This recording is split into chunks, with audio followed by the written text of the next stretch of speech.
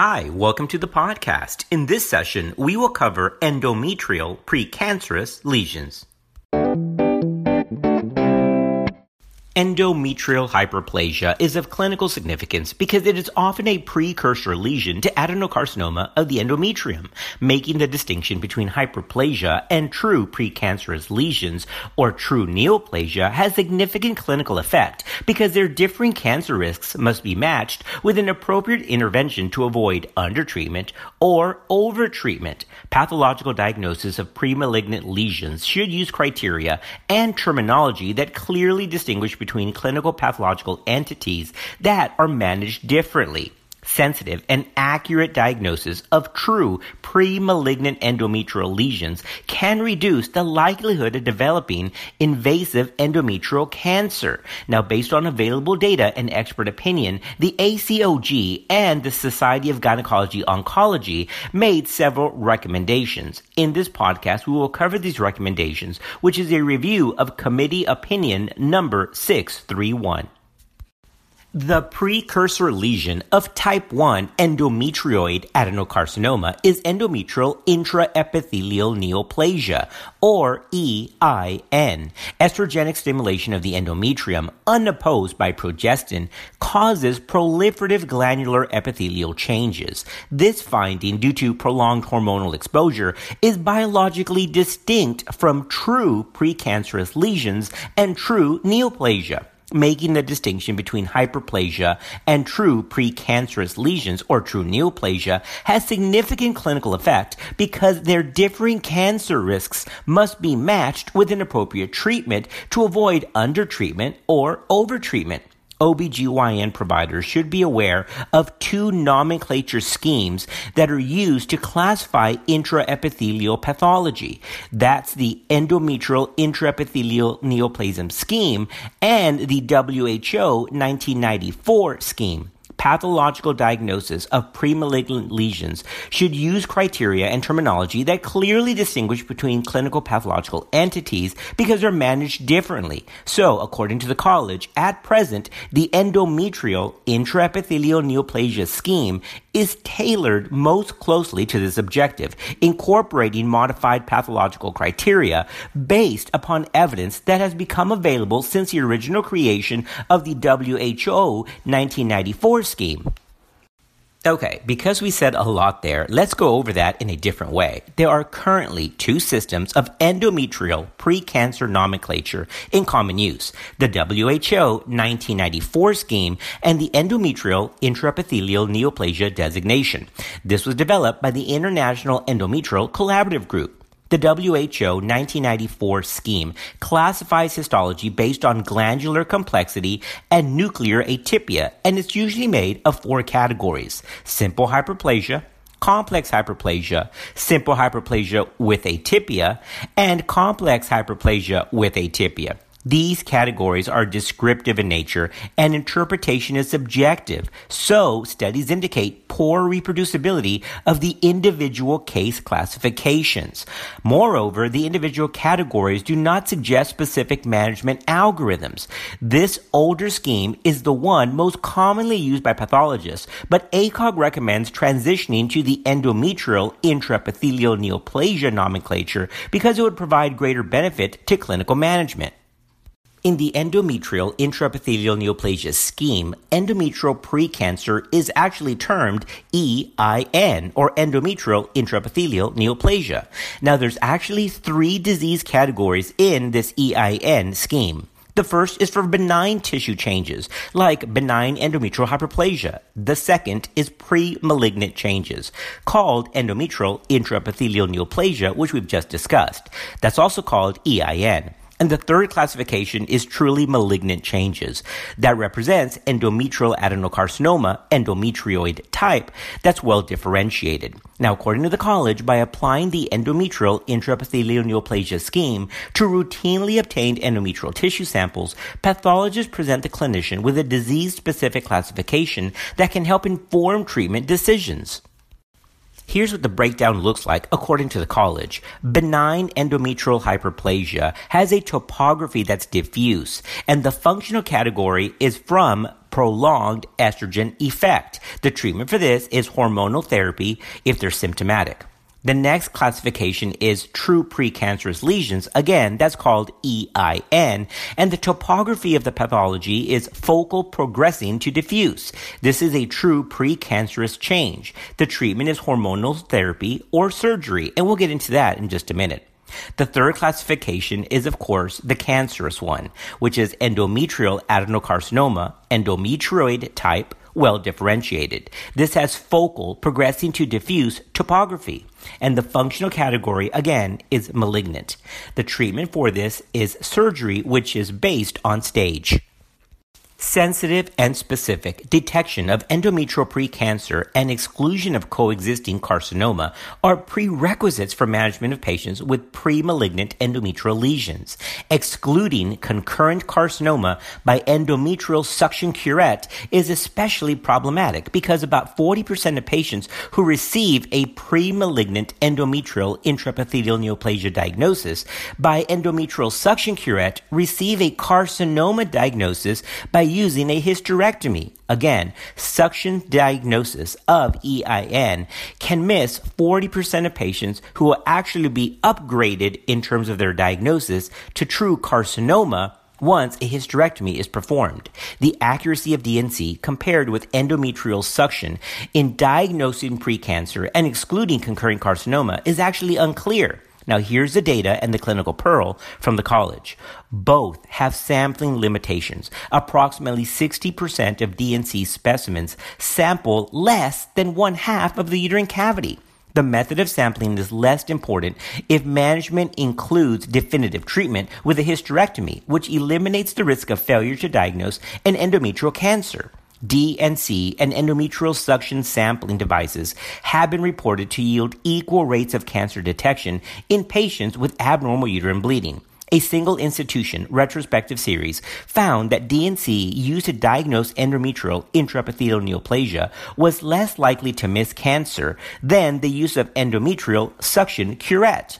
Now, mass lesions that impinge upon the uterine cavity may deflect flexible endometrial suction curette devices. This can prevent adequate assessment of the endometrial cavity.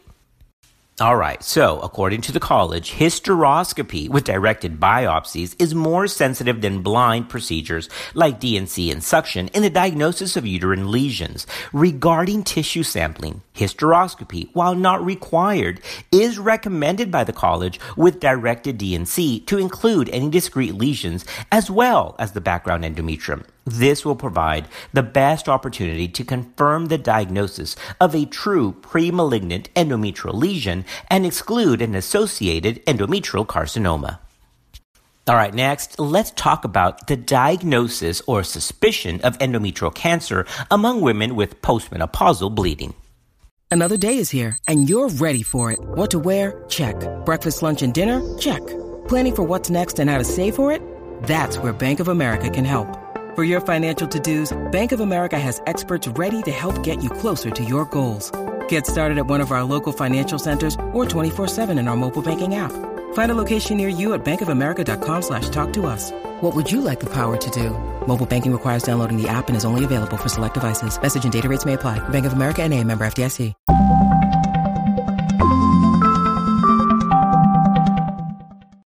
Transvaginal ultrasound has excellent negative predictive value for endometrial cancer in women with postmenopausal bleeding. When transvaginal ultrasound is performed for patients with postmenopausal bleeding and an endometrial thickness of 4 millimeters or less, endometrial sampling is not required because of the low risk of uterine malignancy in this case. Remember, that's assuming that a good endometrial stripe can be seen.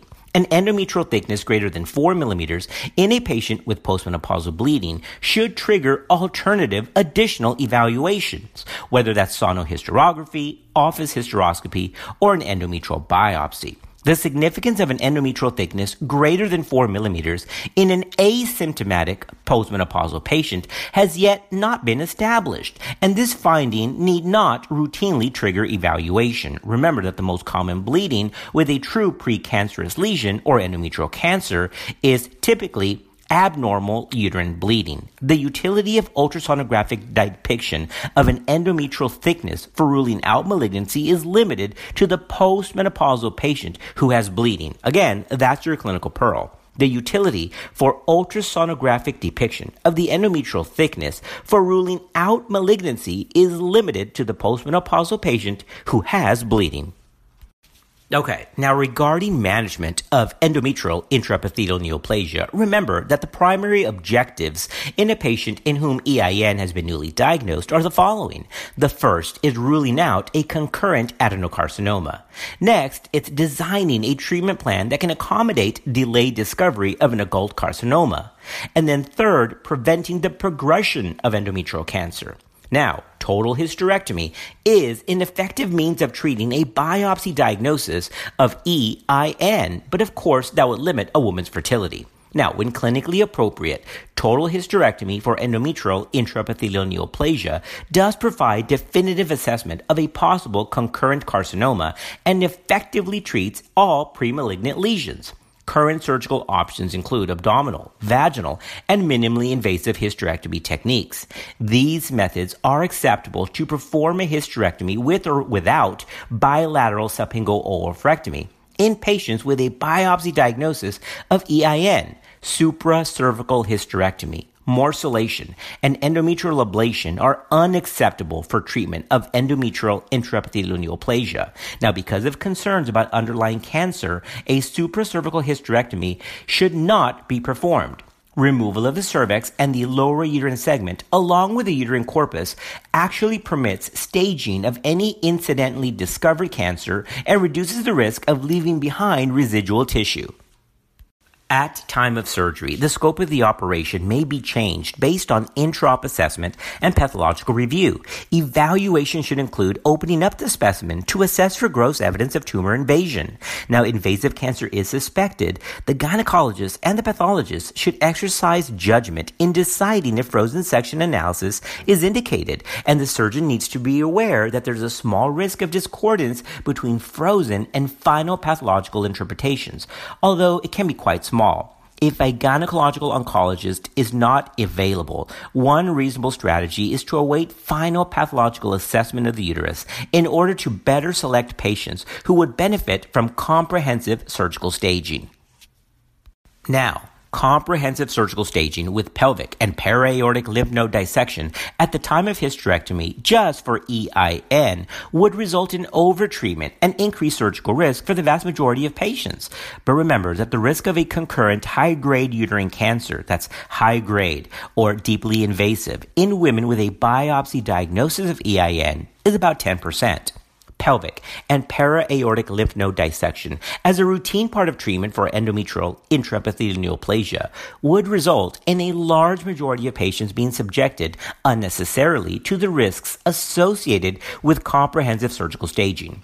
Total hysterectomy, with or without oophorectomy, along with peritoneal washings, may be the most appropriate surgical treatment for EIN, with additional staging involving a gynecologist-oncologist.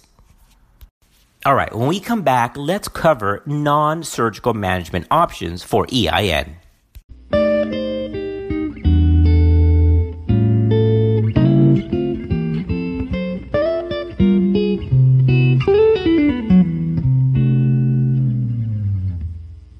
Non-surgical management is acceptable for patients who desire future fertility or patients with sufficient medical comorbidities that precludes surgical management. Several studies have evaluated the use of hormonal treatments to induce regression of hyperplasia.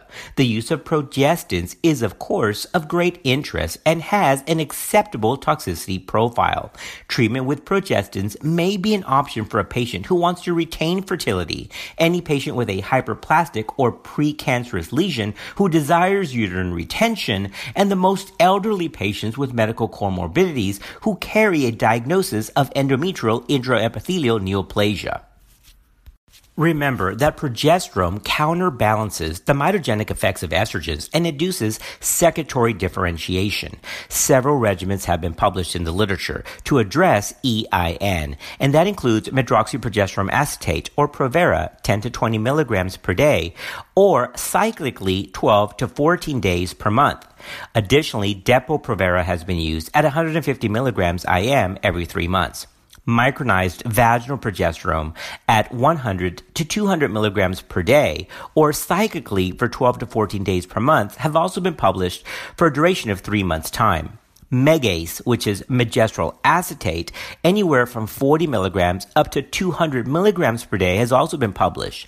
Lastly, the levonorgestrel IUS, or Mirena, and those derivatives have been used at a dose of 52 milligrams as a steroid reservoir in the cavity for the 5 years duration. Now, here's an important thing to note, that has only been done with the higher dose 52 milligrams Mirena counterpart and not the lower dose options of Skyla or Kylena.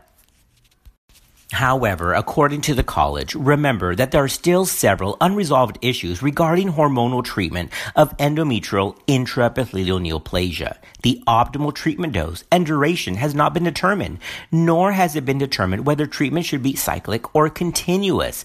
The appropriate length of follow-up after treatment also has not been clearly defined.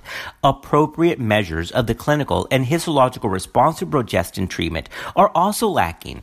Full examination of the endometrium is required to measure regression, persistence, or progression of endometrial intraepithelial neoplasia. Examination of the entire uterus after hysterectomy is considered ideal, but is not an option for patients who receive non-surgical management. Post-hormonal treatment surveillance after non-surgical management of EIN may include serial endometrial sampling every 3 to 6 months, but the appropriate frequency of sampling has not yet been determined.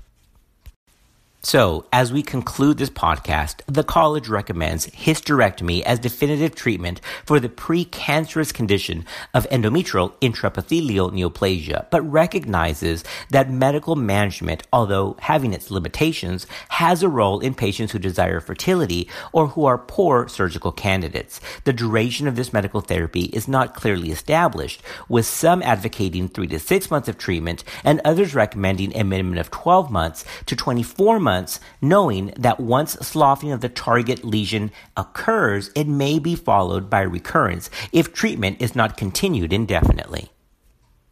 Okay, that wraps up our session covering endometrial intraepithelial neoplasia, a true precancerous condition of endometrial adenocarcinoma. The data for this podcast was taken from the combined bulletin from the Society of Gynecological Oncology and the American College of OBGYN, which is Committee Opinion number 631.